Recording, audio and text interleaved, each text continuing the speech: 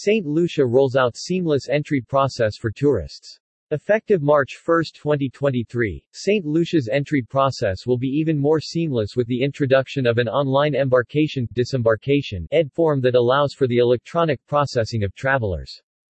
The introduction of the online ED form is delivered by the Organization of Eastern Caribbean States (OECS) Commission and funded through the 11th European Development Fund.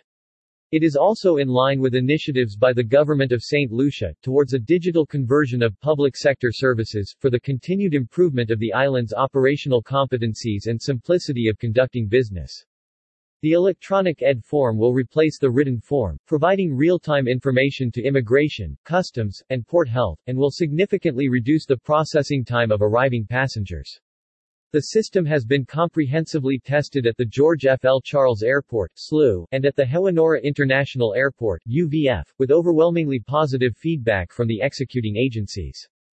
Completion of the online ED form is only applicable to air travel and is not a requirement for boarding, however passengers should submit prior arrival in St. Lucia for swift processing on arrival.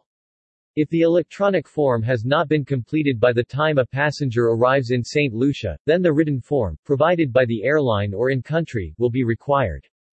The simple four-step process requires travelers to visit stlucia.org/entry complete and submit the user-friendly ED form.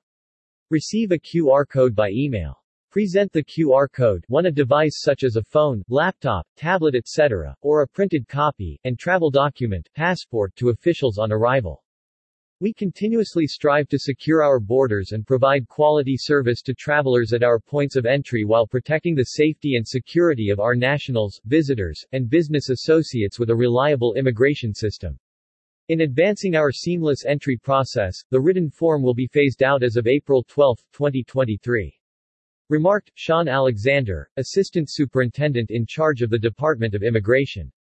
The introduction and technical support of the electronic embarkation-disembarkation process has been spearheaded through the joint efforts of the Departments of Immigration, Border Control and Customs of the Ministry of Home Affairs, Justice and National Security, the Ministry of Health, the Organization of Eastern Caribbean States (OECS), St. Lucia Air and Sea Ports Authority, the Prime Minister's Development Unit (PMDU), and the St. Lucia Tourism Authority (SLTA).